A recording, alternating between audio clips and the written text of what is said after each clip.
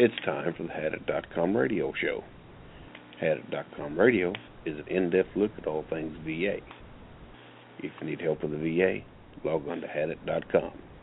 Now, here's your host, Gerald Cook. Welcome, ladies and gentlemen, on this 20th day of May, 2015. We're here with our co-host, Jay Basser, and we're waiting on Alicia and Kelly from Bergmann-Moore. They're running a little bit behind here, but I'm sure they'll be on in a minute. At any rate, we'll get the show going. How you doing today, John? I'm doing pretty good, Gerald. How's it going with you today? Well, going all right. Raining here in Missouri. Nice, easy rain. So we kind of like that. Don't like that hard raining stuff and storming. So it's looks like it's going to be a nice day. But anyway, like Texas. Yeah, Texas. Oh, my lands. Texas got it bad, didn't they? Yes, sir. Hey, I think we have a guest in there. Oh, here we are. Yeah. Hello? Yeah, there you are. Hi, how are you? Hi. Good morning. Morning. Well, we're glad to hear from you all. I just tried to call your office, and somebody said that you was busy. So anyway. Oh no. I'm just kidding. How you girls doing today? We're good, thank you. How are you? Well, I'm doing good. I'm doing better now, and I get to hear some sweet-talking females on here. But at any rate, folks, this is Alicia, and I think Kelly's there with you. Is that right? I am, Oh, how you doing, Kelly? I'm doing well, thanks. How are you? Oh, fine, thank you. You know, I'm just reading, this is getting started with, I guess. I was reading here where the burn pit, I call them victims, but they're veterans, kind of got a slap in the face here. Are you familiar with that? Are you talking about the case from last week? Yes. I think that if you look at the case, they're actually looking at a chemical, and it's hexagon something, and I'm afraid I can't remember the exact name of the chemical. But when our troops hit this oil refinery in Iraq, they were exposed to this chemical. They were actually using it they were filling it sandbags with it and using it to shoot from. So I mean, they were super exposed to it. And it looks, from the congressional testimony, which I actually happened to sit in on, KBR's people came out all wearing chemical suits and protective gear, while our guys were defending this area in just their uniforms. And apparently people knew that they were going to be exposed to something and didn't tell them. So basically what the case last week in Portland said was that although they'd been awarded, they'd won a case against KBR, the appeals court said that it was in the wrong jurisdiction. So it's not a huge step. It's just we need to take this back and see where it should be properly adjudicated. But that's going to drag on, take more time, and time is precious when you're an injured veteran. Yeah, and those cases were particularly horrible. One of the veterans talked about losing part of his nose due to this chemical. Just their skin was affected, and But if you're a big corporation, that's how you handle these cases. You drag them out. Yeah, that's unfortunate. They're allowed to do that, but it happens. And only thing we can do is hope justice does prevail in this case. There's been an awful lot of sick veterans, and too, a lot of them returned home and contaminated their families in some cases, I guess. It's not a pretty picture. Right, that's what we're hearing on our end too. That there's a lot of sick children with symptoms similar to their parents. But I believe in a lot of these exposure cases, a lot of times it does come back and affect the family in one way or another. Sometimes it gets into the DNAs of the children and stuff, and can continue on through generations. I don't know how much research has been done on that.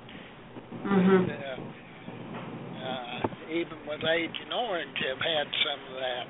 So. Right.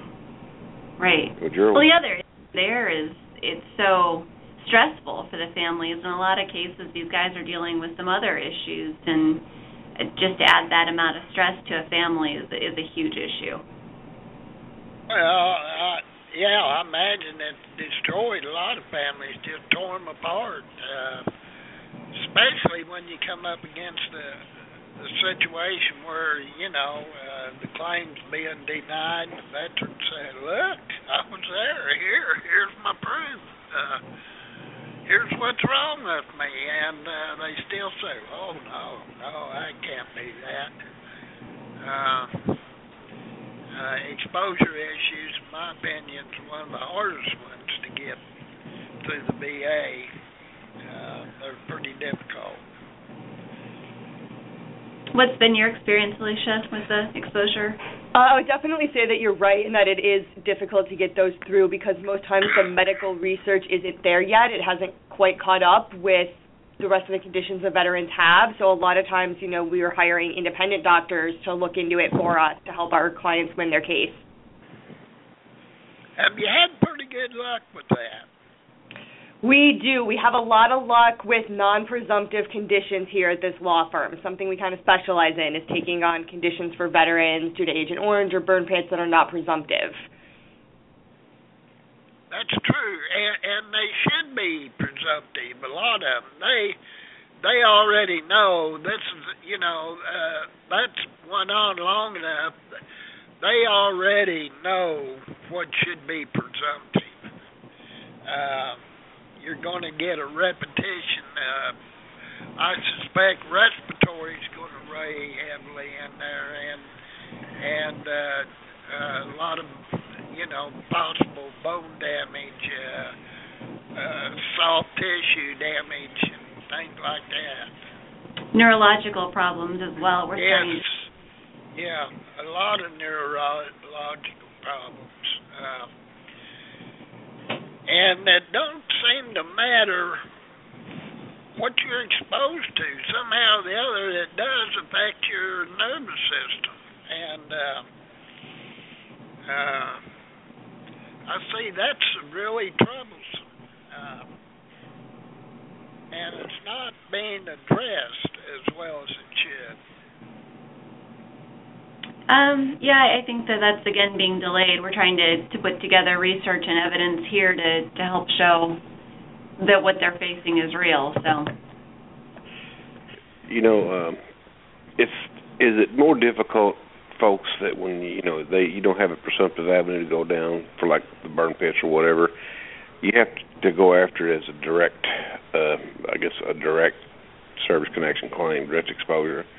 And is it more difficult to do that? For example, I know if it's a presumptive condition, things are already assumed to have happened.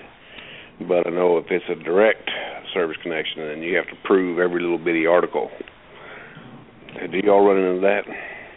We do. One of the biggest ones we deal with is glioblastomas due to Agent Orange, which is a type of brain cancer. And we take on a lot of glioblastoma cases. Unfortunately, by the time we get to them, the veteran is usually passed away and we're dealing with a surviving spouse. And in those cases, glioblastoma is not a presumptive condition, but we see enough of them that we know it's related to Agent Orange, and we're able to show that, through medical research and doctors' opinions, that their time being exposed to Agent Orange is what caused the glioblastoma that eventually led to their death. I've seen it happen a lot. Well, not a lot, but I mean, more than normal in our circles. So. Correct, yes. We actually do take on a lot of glioblastoma cases. They're not presumptive, not yet anyway, maybe one day, but they're definitely due to Agent Orange. Now, I did see something yesterday, not about the exact issue you're talking about, but I did see to where I think Congress is getting on the VA because of the veteran's death, that they're paying benefits to the spouse. And I think Congress is fixing to jump them and make them start paying veteran benefits to the veteran's estate. Did you all see that story? No. Where was that out of? I can't rightly remember. We discussed it, I guess it was last night I was looking at it. Let me do some research on it. I'll send it to you because it was a pretty good story. Yeah. And, I think it came out of Andy Barr, the Congressman Andy Barr out of Kentucky.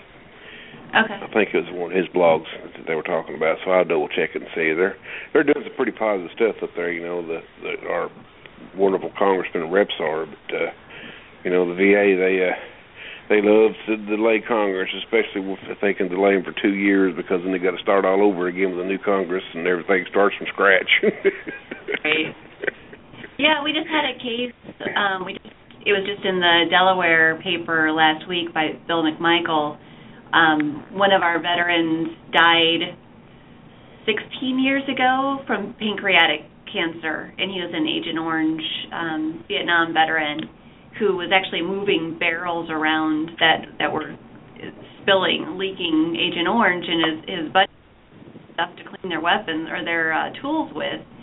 And that's pancreatic cancer is not a presumptive condition. But we were able to show with medical evidence that it is as likely as not to be the cause of pancreatic cancer. And so it took 16 years. I think the widow fought it for 16 years, and then we worked with her for 2 years, and that just went through, which is so frustrating just to see people wait that long for benefits. Yeah, it's amazing. If the VA was to have to pay the estate of a veteran, that might cut back on this, the way the VA does business, because they know ultimately they're going to have to pay. And paying the estate is like, for instance, if a veteran had already lost his spouse and then the veteran passes on, then there's does the children get to carry on the claims process? No, children, only dependent children, so under 18, or if it's showing that a child is incapable of taking care of themselves if they're over 18. But unfortunately, no, if there's no surviving spouse, then there unfortunately is no claim. Then the claim dies with the veteran, unfortunately. But I think you're getting sort of to the issue of if they did have to pay it, then maybe they'd get around to it sooner, and we'd have fewer veterans dying before their benefits kick in. Well, yeah, that might help right. with that situation, because the VA is notorious for playing this waiting game. My lands, they can take a claim and stretch it out forever. Right. Yeah, we see that a lot. Especially in the Appeals Management Center, where they send the claim between the BVA and the AMC for 20 years. Pass it back and forth. Right. That's correct. That's common. Yep, so they're playing. Gerald, how long, you've been stuck in the AMC for how long now? Oh, my lands. In and out of it. It seemed like they hold the wall and then send it back to the BVA, and then they'll remand it back to the Appeals Management Center, and then they'll sit on it a while longer, and it's just a back and forth situation, and that's a bunch of nonsense. Yeah, we were just talking with someone recently who said that the veterans can be really confused by those remands, too. You get a letter in the mail and it says your decision has been remanded, but if you're a veteran, you might not know what that means, or you don't get that benefits rating, so you assume that your case has been turned down, or it's just really sort of confusing. But we're hoping Alicia could talk a little bit about how that works. Is that something your listeners would be interested in? That's something would be highly interesting. Okay, so when a claim goes up to the Board of Veterans' Appeals, there are 3 different things that can happen. There can be a grant of benefits, even if it's just a partial grant. There can be a denial, and there can be a remand. And a remand is basically a non-decision. It says we need more evidence in order to make a full determination. So sometimes they might say a veteran wasn't given a proper VA exam, or they need a new VA exam before they can determine something. So they send it back to the regional office, where it takes another couple years for the veteran to get an exam or for them to get new medical documents or whatever they might need. And based on that evidence, if the regional office is still going to deny that claim, they have to look it over again. But if they're still going to deny, they'll issue a supplemental statement of the case, and they'll send it back up to the Board of Veterans' Appeals for another decision. Now, technically on a remand, it's supposed to be given expeditious treatment, so they're supposed to, move it quickly, make sure it gets to the front of the line, and when you go back up to the board, you skip the line again. So if you waited 3 years at the board to get a decision, you're probably only going to wait a few months when you get back up there the second time, because you go in front of everybody else, depending on what your docket number is. But remands can be confusing because the veteran doesn't know. They're like, oh, did my claim close out, or is this a denial? And, they say, well, I already had an exam. Why do I have to get another one? And it's very, very confusing. And basically, the general rule with remands is that there's some kind of evidence that VA needs that they don't have to make an adequate determination.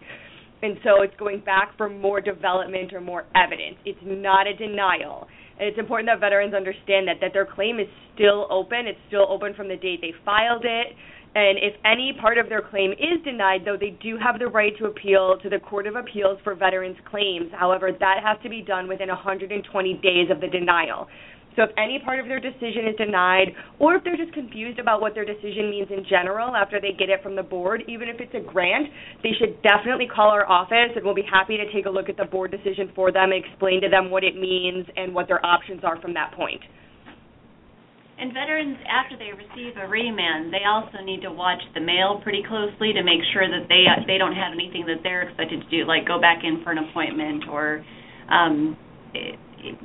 VA is supposed to come up with documentation, but it's possible that the veteran may need to provide something. But they also need to understand the remand so that if their decision is denied, they can make sure that VA did what they were supposed to do. It's important to be aware of what that remand says and to understand it. Okay, here's $1 million question, ladies. All right, say, for example, Joe, veteran, he files his claim and he gets denied by the regional office and he goes to the BVA. After about 3.5 to 4 years of waiting, he gets a decision. He gets denied on some issues and he gets approved on 1 or 2 issues. But he does not agree with either the percentage or either the level of severity of the condition. Now, what option does he have if he doesn't agree with the BVA decision? Can he go ahead and appeal the actual decision itself as far as the approved parts to court, or what happens with that case? Yes, you can appeal any part of the board decision. So let's say it's a PTSD claim and it's, the veteran is assigned 30% and he wants a higher rating, and the board assigns 50%. Well, the veteran hasn't been working for 15 years and he needs that 100% rating or unemployability. Even though that was a partially favorable grant, you can appeal that to the Court of Appeals for Veterans Claims. So even if there is a grant of some benefits, but it's not everything the veteran wants, you can appeal those parts that you're unhappy with to the Court of Appeals for Veterans Claims. Well, see, that's the point I wanted to make. That's the point I wanted to make. You should definitely talk to our office first. Yeah. Well, what I'm saying is, though, folks are on the impression, though, you have to have a denial in order to get a representation for an attorney. You do not have to have a denial. You just have to have a notice of disagreement. Is that not correct? Well, it's not technically a notice of disagreement when you appeal it to the court, but you don't have to have a full grant of benefits. Correct. Yeah, if there's any part of the decision that they're unhappy with, no matter what it is, if anything is not a full grant of benefits, we're happy to take a look at it and see if there's something we can help them appeal to the court. Or that they can do on their own. I just wanted to get that out there. It does not have to be a denial. I mean, even in the initial claims process, you can't pick up an attorney until after you have the decision in your hand, and it has to be you have to want to appeal something in order to get an attorney to be involved. So that's what I'm trying to explain to the listeners. Correct. And at our firm, when we represent before the Court of Appeals for veterans claims, we get paid under the Equal Access to Justice Act, so there's no cost to the client for us when we look at a decision or when we represent at the Court of Appeals. So it's very important that people understand that so they're not hesitant to call an attorney and say, hey, I got this decision, I don't know what it means, can you look at it or represent me at the court? Because it's important that an attorney looks at it and says, here's what we can appeal to the court, so that the court just doesn't look at it and affirm what the board already decided. It's much better to have an attorney look at it and have a legal argument, especially since there's no cost to the client for a representation before the court. Now, do you guys handle a lot of cases concerning 3.156 of the federal code? We do. I mean, we take on everything. So, yeah, we handle a lot. Because that Section C is a pretty powerful argument, as far as evidence and stuff. Right. No, that's a very interesting case law and a very interesting regulation, and we do handle a lot of cases like that, especially because VA's records tend to be kind of incomplete, so a lot of times we find new things when we take over a case. Oh, okay. That's good information to know, folks. Well, yes, it is. It is. Because I was under the assumption, for instance, if you was granted an award, say you had PTSD, and they said, look,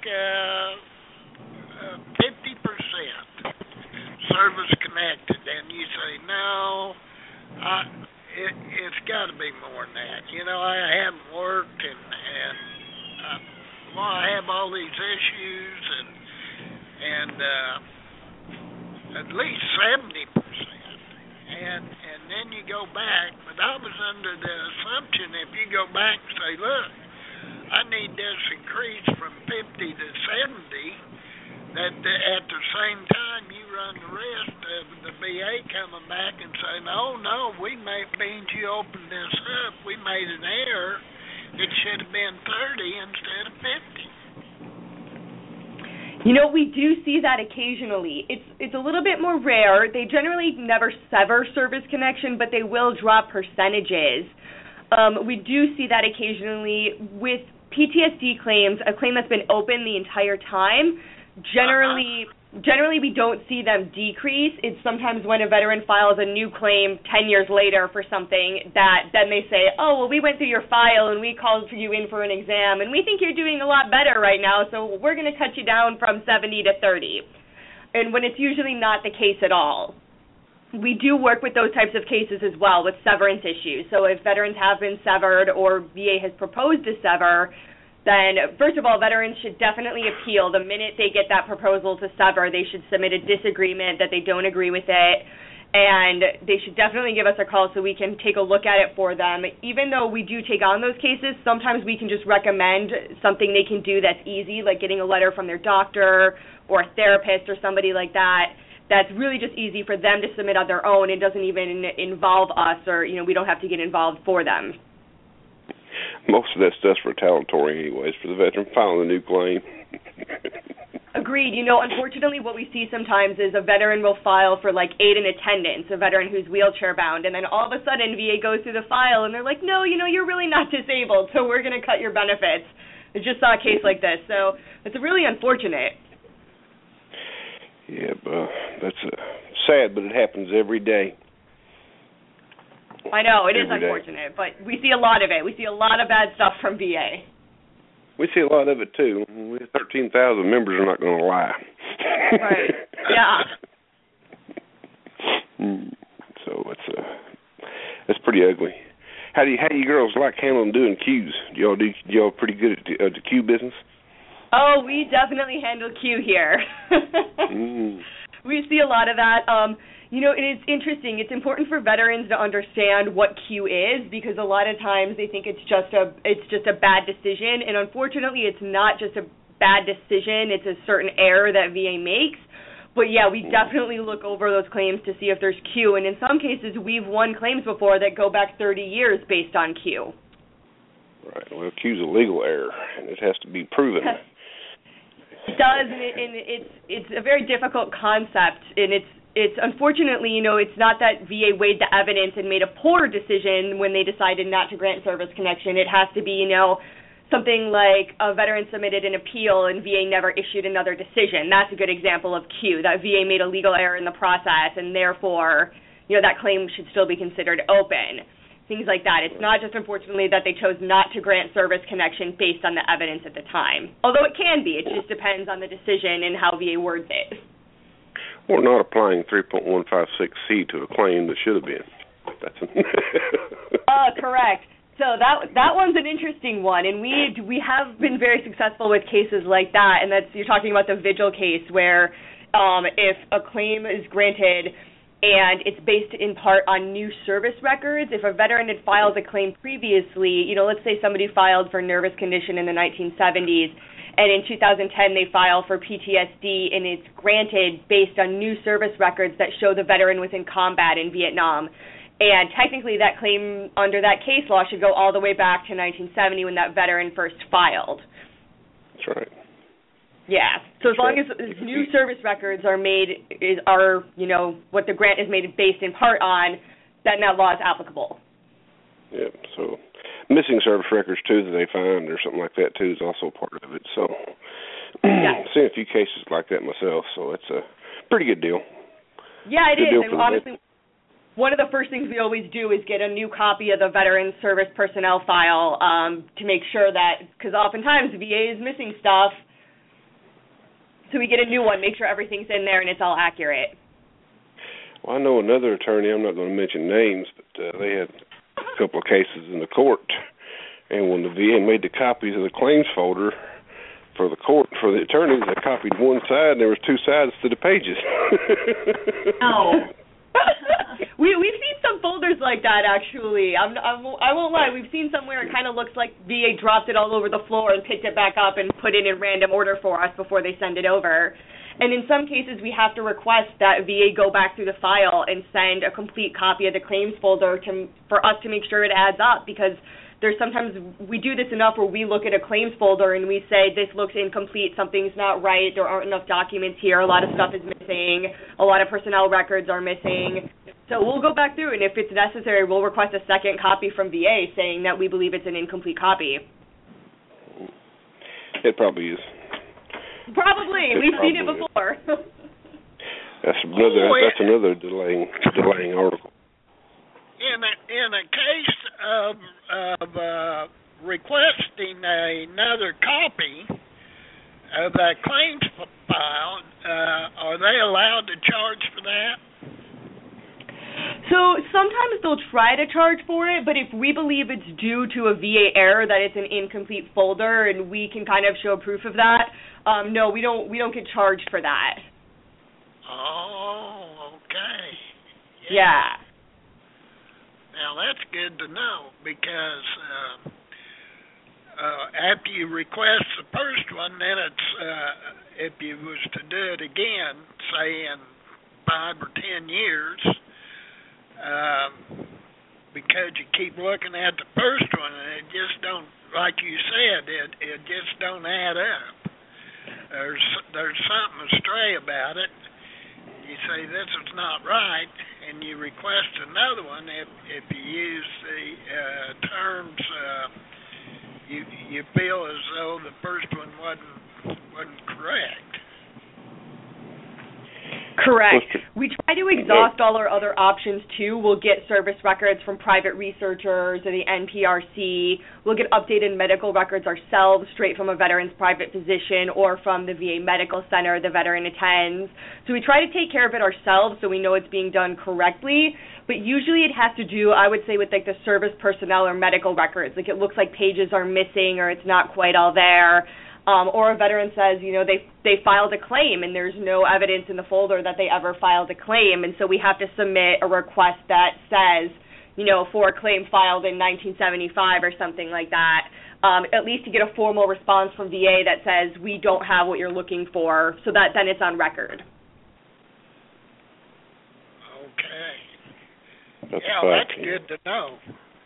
Yeah, I like that 3.156C, though, because it gives a lot of folks an advantage. I'm glad it's in the regs. It does. If they filed a claim in the 1970s or 80s or 90s, it's even better. What they do, if the records wasn't available, they denied the claim, and the records didn't show up to 5 or 6 years later.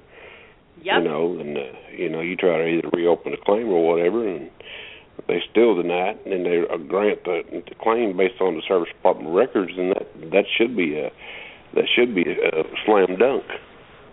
Correct. Some cases are more clear cut than others when it comes to that, but yes, we have been successful winning cases back to the 1970s before, getting veterans 30 years of benefits because of that regulation. I'm just putting my stuff together for July. So.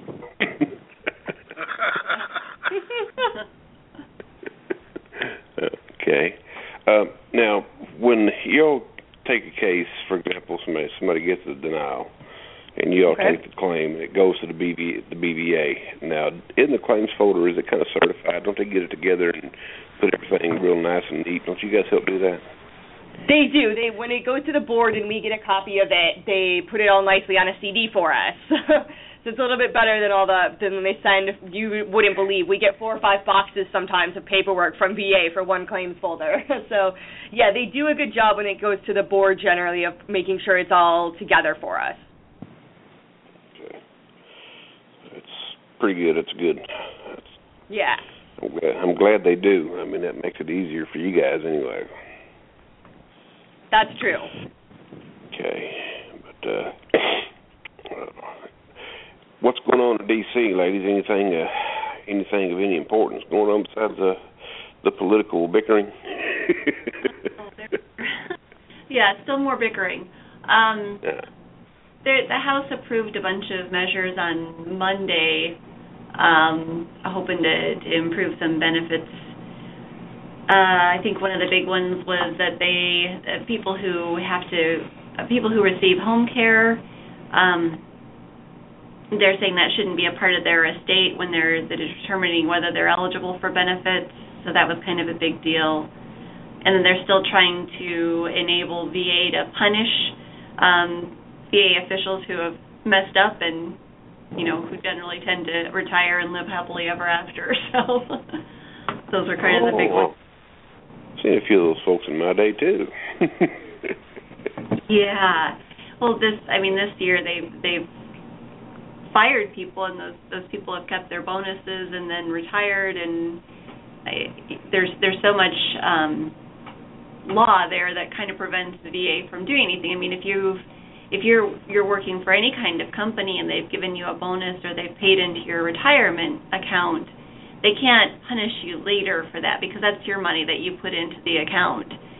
And basically what the House would like to do is take that money away, and legally that's a big issue.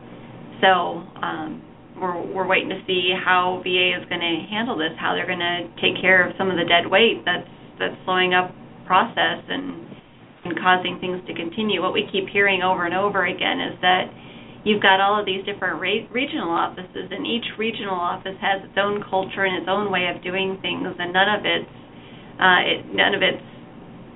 the same. No one's following the same regulations. They all have different rules. So if you can't fire someone or demote them, then how do you change that? So that's the big issue right now. Yeah. So what's going on in Philadelphia? I've heard they've had some serious problems here lately. Is that I think that's the one with 30,000 claims that they found, appeals claims? Yeah, that and all kinds of stuff. They had stuff that's shredded mailroom, holding mail, hiding stuff, and bad work environment. It's an IG report. It's pretty ugly. Right. It looked like it was very similar to what happened in Phoenix, actually, where they said that they had a memo from VA saying this is how you're supposed to address this. You're supposed to change the dates. And so Philly was doing things, or is accused of doing things like changing the date of that a claim came in. It'd be sitting there for years, and they would change the intake date to something more recent. So, yeah, it'll be interesting, especially as they're trying to address the claims backlog. And then the other big issue is they've changed the way you can turn in a claim, so you can no longer do an informal claim. Well, if they've got 30,000 claims sitting in a box, appeals claims sitting in a box in Philadelphia, and they've backdated them or changed the dates or haven't entered them, will they be looked at from the new rules or the old rules? I mean, it's hard to know. If they're not in the computer system, then how do you track that? How do you check to see that those guys are being taken care of? And that's frustrating. It's hard to do because it's probably not being tracked. It's probably just sitting there gathering dust. Exactly. And we haven't heard, and people have been asking what happens in those cases. And I mean, from the regulation, it appears that if it's in the computer system, then it's the informal claim is fine. But if it's not in the computer system, we don't know. If they send a note back to the veteran saying start over, which isn't fair if they started 3 years ago. Well, that's going to be changed anyways in court, so that, wouldn't that be criminal activity, though? I mean, why couldn't they bring in the marshals on that? I mean, or FBI or whoever's supposed to, CIA or whoever's supposed to investigate that kind of stuff. Well, I mean, I think the investigation will get us some answers, because if there are 30,000 claims sitting there, someone needs to be accountable for that. And I think now that they've been found, then they can be made to be accountable. It's just we don't know how that's going to happen. We don't know how many other regional offices have boxes of claims in the back, just sitting there that haven't been found. So. Well, it's a proven fact that these folks are doing their job and they're showing false numbers in order to get bonus money like they did in Phoenix. That's kind of racketeering, because they know there's money involved and they're cooking the books to get money. So there ought to be some serious charges levied against these folks. Yeah, it's frustrating. I mean, I used to be a clerk in the Army. I mean, that wasn't my real job, but you know how the Army works, where they put you where they need you. And you would work really hard to get people's stuff taken care of. I remember taking leave forms and chasing them down all through the system to make sure that person's leave didn't get lost. But when you've got something like the system in VA, you can be a really good worker and really care, but it's like something gets to a point and it stops. It just disappears. So even if you're calling and trying to track something down, you may not necessarily be able to do that depending on whom you're working with. So we call that calling Peggy. You remember Peggy? The Peggy commercials. Oh no. They call the number. This is Peggy.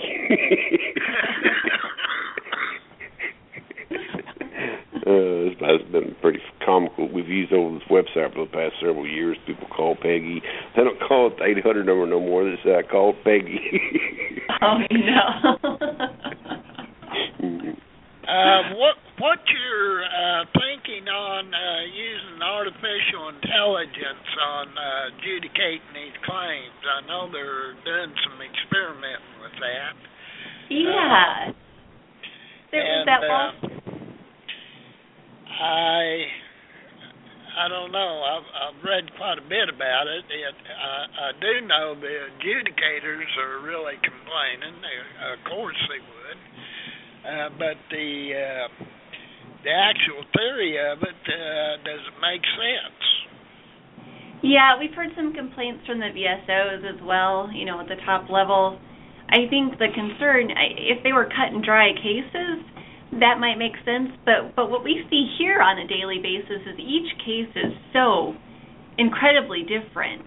And, the Wall Street Journal story just came out saying these veterans are getting more benefits than they deserve because of the automated system. Well, I imagine it's working both directions. I imagine there are some veterans who aren't getting what they should, and some veterans who maybe are getting more than they should. And if you're not talking to someone one-on-one as a person, then of course there's going to be problems.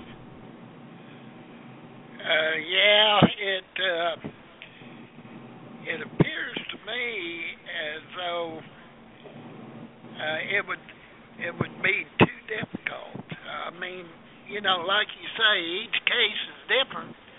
When, in my opinion, a lot of these claims should be grouped together. For instance, your Blue Water Navy claims, your burn pit claims, Gulf War claims, things like that should be handled as a group, so you can take care of a group of them. That would eliminate the backlogs. That makes sense. Because even while those veterans might have different disabilities, at least you'd have someone who would understand the issue dealing with all of them at the same time. Yes, absolutely. And, like you say, some of them, it depends on an individual's immune system, how well, how bad they were affected. And so I think that would be the easiest way to eliminate the backlog. And at the same time, you're still going to have the individual claims, but they should group a lot of these claims together when they're not doing that. That makes sense. I mean, they do it by region now, and that means that each adjudicator is handling a myriad of kinds of claims. So I don't know. It's an interesting idea. Yeah, but they don't listen to good advice, folks. Come on.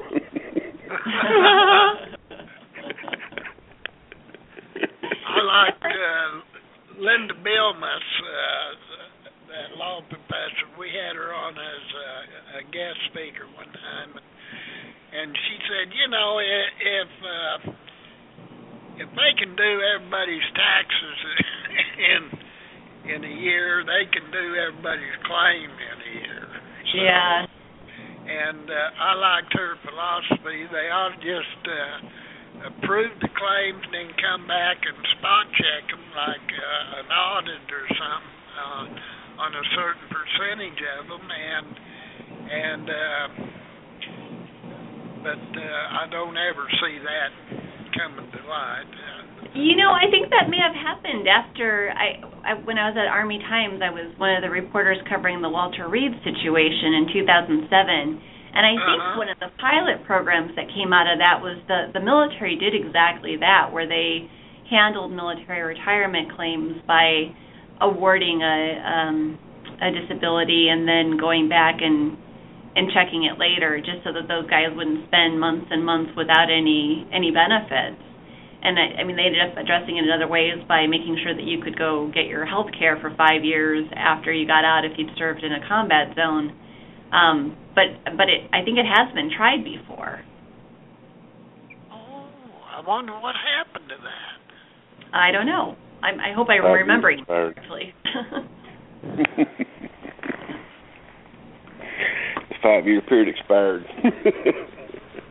Right. Yeah. Then they go and take it all back. That's true. I still feel as if handling what claims you can handle in a group form should be done so. I mean, that only makes sense to me. A person can... Go ahead. I said a person can dream. Yeah. So, do you see any legislation coming down that could be helpful to the veterans or in the works? Well, they do keep talking about the Blue Water veterans as well as the veterans in it's Upper East Coast. The veterans who served on the planes after the Vietnam War that had been used during the Vietnam War to spray Agent Orange. So the IOM came out with a decision saying that those veterans were as likely as Vietnam War veterans to be exposed to Agent Orange.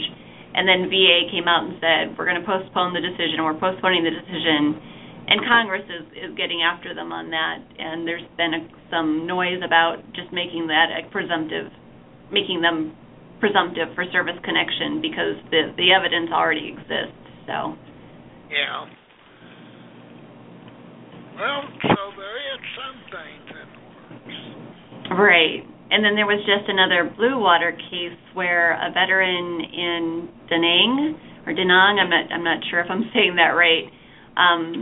He was on a ship that went into a harbor that was surrounded on three sides by land, by Vietnam, and developed issues that could have been related to Agent Orange.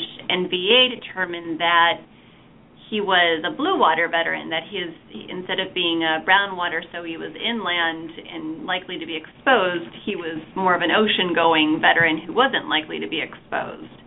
And he just won that one in court, saying, no, that's silly, and VA needs to go back and look at their brown water and blue water definitions to redetermine who should be included in that.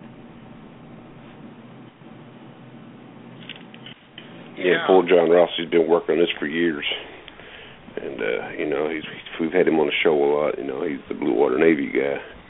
Mm-hmm. And with a couple issues that we know, I know a guy that was on the Banner, which is kind of a spy intelligence ship. And they updated the ship's list and put them on there. They were in the harbors and they were all over the places. They went to the mouth of the rivers, inside the rivers. And I know a couple of veterans on that ship that have filed claims and have been denied, so maybe we can get things changed. Yeah, that's the hope. The judge in that case was actually pretty. The decision was sort of. It was funny. I mean, she was just like, this is silly the way this is done, and do it again, fix it. What if a veteran has a trust? Can the trustees of the trust, how can the veteran work a trust into the claims? Do you mean if the veteran passes away during the claim? A veteran says, look, if I was to pass on, I want my trust to be have the authority to work my claim or proceed on with my claim. The only way to keep a claim going after a veteran passes away is to substitute a surviving spouse or a dependent child. It's the only way to keep it going. If the veteran doesn't have any children or a significant other, a spouse, then there's no way to keep the claim going, unfortunately. So a trust, in other words, could not enter into the picture whatsoever. Correct. Okay. That's something to think about. All right. What's some of the ages involved? Say, for example, you have a dependent child, but say this child is in college and is still, receiving VA benefits. Would they still count? I mean, I guess the VA's cutoff date's 18, right? 18 or 23 if the child is in school. Okay. So that's something you guys ought to take note of, just in case your child is in college. If something was to happen, he can still take over the benefits as long as they're in school. Is that correct? That is correct, yes. But do it quickly. Yes, because they will delay you until you graduate. And that would include adopted children too, wouldn't it? Correct. As long as there is a legal adoption, yes. We've actually had cases like that before where a veteran and their veteran and their spouse adopted a grandchild or another child in the family legally. Yes, that counts. As long as there are legal court papers, then yes, that child is eligible. Okay. Well, that's good to know too. And that would qualify for schooling as well as medical benefits. Correct, yeah, but it has to be a dependent child, either 18, under 18, or of school age and enrolled full-time. Right. Yeah, that would fall under the Champ VA regulation or Gerald for the insurance. Yeah, it would. Yeah. I thought they went up to age 26 if they was continuing on in school. I think that that's hasn't the been Affordable decided. Care Act. Yeah, in the private sector. That is the private sector, but I don't think there's been a bill passed to extend that in the VA yet, has there? I don't think so. So you get what you pay for, folks. Yeah. No, but honestly, I do want to give out a shout-out to Champ VA because that is one part of the VA system that actually works. And, I mean, I get nothing but good reviews out of those folks. So, good. They're doing something. They're doing something right. Champ VA is. They're doing something right. Maybe they should put them in charge of everything else. They should. They should. Because I don't know. We call it a Mickey Mouse operation within the VA, but really that's unfair to Mickey Mouse because they put Disney World together and all kind of stuff, and they haven't had too many problems. They've done a pretty good job there too. So, but it was built by an Army general and Navy admiral, so we can't go wrong with that.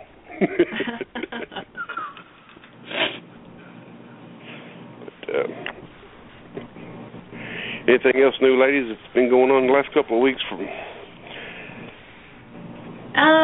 Not that I can think of off the top of my head. Everyone here is preparing for Memorial Day and the concert, and got all the bikers in town to honor the veterans, and people laying out flowers, and it's just that time of year. It's nice that people are thinking about people we lost. Is Gary Sinise coming in? He sure is, yeah. All right. Yeah. I think it's Gloria Estefan is singing this year. Gloria Estefan singing for the veterans. Okay. Uh-huh. That I got to see. Yeah, so it should be a busy weekend here. No, but I do appreciate what Gary's done. For veterans, he spends a lot of his own time and a lot of his own money, and he does a good thing. With his band and everything. So if you guys get a chance to get out and see him, go see him. I mean, thank him for what he does. He's a real good guy. He's a real good guy. He's real personable. Have you had him on the show? No, we haven't had a show. I've run into him a couple of times, but we've never had him on the show. We need to get him on the show, matter of fact, Gerald. So, yeah, we do. I think I'll reach out. No, I'll reach out to his agent and see if we can get him to come on and just give us a little rundown on what he does and things like that. So we can do that. That'd be fun. Reach out and touch. Well, if it's agent or publicist, maybe it's publicist. There's be a big announcement about caretakers today too. Elizabeth Dole Foundation is having a meeting today and tomorrow, and the First Lady will be there, and I think Senator McCain, and there's supposed to be a big announcement about the caregivers and what's going to be available for them. I think it's going to be similar to some other things that have been coming out of the administration. So that'll be interesting to watch in the news today, see what happens. Now, the caregiver program, that's the program they came in a couple of years ago that would allow the spouse or somebody to take care of a veteran. I guess it would pay them a stipend to do that. But that's only for Gulf War veterans, right? The recent ones, yes. Yeah. Yeah. So and there's been legislation to extend it, but it hasn't gone through yet, so. I'd like to see it extended fully to all disabled veterans, but we'll see. Right. We'll see. Yeah, this is just post 9/11, so. Once they look at the dollar signs, it may not happen. Although when you look at how much it takes to care for a veteran out of the home, it's possible that economically it makes more sense to have a spouse do it. So I don't know. I haven't looked at the numbers on that. Okay. Yeah, it's a good program, though. A lot of folks are using it. I know I've got I've got a grandmother that his son's a disabled vet, and he had a Coast Guard injury years ago, and he's 100%, and he's got a real bad mental problem. He's just kind of, he's just there, you know. I mean, he still walks and talks, but he can't drive and things like that. She's his fiduciary, but I think that'll be able to give her something for taking care of him. Yeah, because a full-time caregiver would cost quite a lot of money. So. They're pretty lucky. They got two girls that are RN, so it's you know, they've had some good success, you know, taking care of them. Of course, my grandfather's a World War II vet, and he's been fighting the VA for years, so it's crazy. That's a tuberculosis claim, ladies. He contracted tuberculosis in Germany in World War II. Wow. And he's been fighting ever since. You know, they put you out at 100%, and then they totally sever you. Yeah. And, oh, how frustrating. Yeah, so, but he's fixing to, I think he's fixing to have some information anyways. He's been fighting, so we had to change tactics a little bit and give him some good representation, and we have done that, so we'll see what happens. Oh, good. I hope it goes well. So, yeah, I think it will. He may not get everything, but he'll get enough to, you know, take care of him. Yeah. He's 92 years old. Wow. Yep. So I told him the other day that most folks his age are not even here to collect benefits. Right. Yeah. So, but we do want to thank you for coming on the show, ladies. We'd like to kind of set this up and do this maybe once a month. You know, if you guys have the opportunity and time to do it. Yeah, that would be great. Of course. We can put together some issues to talk about, so. Yeah, like that's wonderful. Maybe, yeah, we can do that. That keeps abreast of, you know, because you guys are right there in the middle of it. You know, you're right there in harm's way. You know, you can go up on the hill and listen to the hearings and all kind of stuff. You get all the data, and you know, it's been a pleasure working with Bergmann-Moore because, you know, they're really, really strong advocates. And thank you. You know.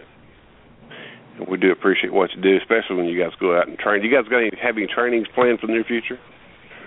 Not for the near future, but we will soon. I mean, we'll get that set up soon, so. Oh, okay. Yeah. Well, we've been doing a bunch in Puerto Rico. Yeah, y'all been doing a lot of Puerto Rico. I mean, I remember back when Carrie was going to Puerto Rico, so that's been years. Oh, yeah. Oh, that's right, yeah. Yeah. We need training down here in Joplin. You know, you can come down here and train. I will talk to the bosses. Rule America. You know, you get you an RV and put Bergmann-Moore on the side of it and start traveling and start training folks. Oh, yeah. We'll suggest it at our next staff meeting. That'd be pretty cool. Hot dogs. Sign up. Yeah. But you want to give us Bergmann-Moore's phone number and website and everything? I think we had that on it, but go ahead and put it out here because we do get a lot of listeners to these podcasts and yeah. you know, we definitely keep in the archives. So yeah, so veterans can reach us toll free at 877-838-2889, and our website is www.vetlawyers.com. V as in victory. B as in victory. That's right. Deal. That's great. How many veterans are you all representing now? Oh, man, between the VA side of our law firm and the court side of our law firm, hundreds. Definitely we have, I would say, maybe 600 or 700 that we represent in front of VA. And on the court side, it changes, but we definitely represent a large number there as well. My land, you're busy. We're a big firm. Quick question: What's the quickest way to get a BVA hearing now? Is it to go to DC or is it to have a travel board hearing?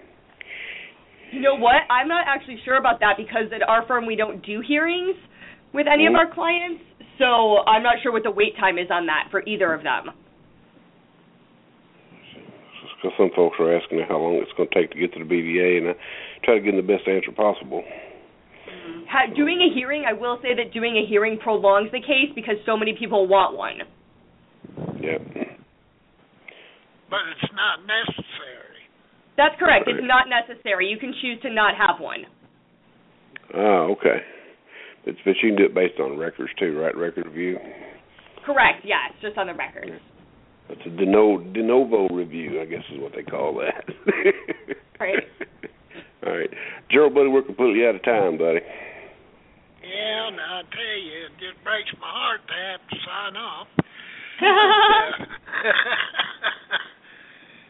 But however, we appreciate you ladies coming on, and we appreciate Bergmann-Moore allowing you to have the time to come on and enlighten the members here. And not only the members listen to the website, the radio show. We have a lot of traffic come through this website, and so we feel really fortunate to have you take the time and patience to be with us, and hopefully we're going to see you again real soon. Yeah, thank you so much for having us. And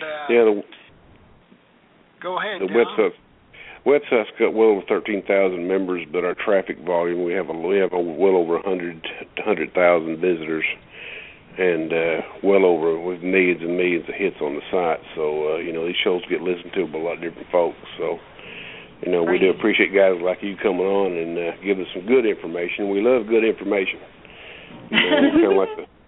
We're kind of like the Short Circuit robot movie. We want that input. Yeah.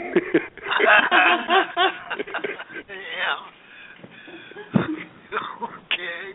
With that, I think we better sign off. And thank you, ladies, once again. So we'll hope to see you soon. Great. Thank you. This will be Gerald Cook with Jay Basser and Kelly and Alicia. Will be talking to you again soon. Please come in. You've been listening to the Hadit.com Blog Talk Radio Show, sponsored by Hadit.com. All opinions expressed here are the opinions of the individuals appearing on the show and are not the opinions of Hadit.com or Blog Talk Radio. Tune in next time for another edition of Hadit.com Blog Talk Radio and the Ask Basser Show.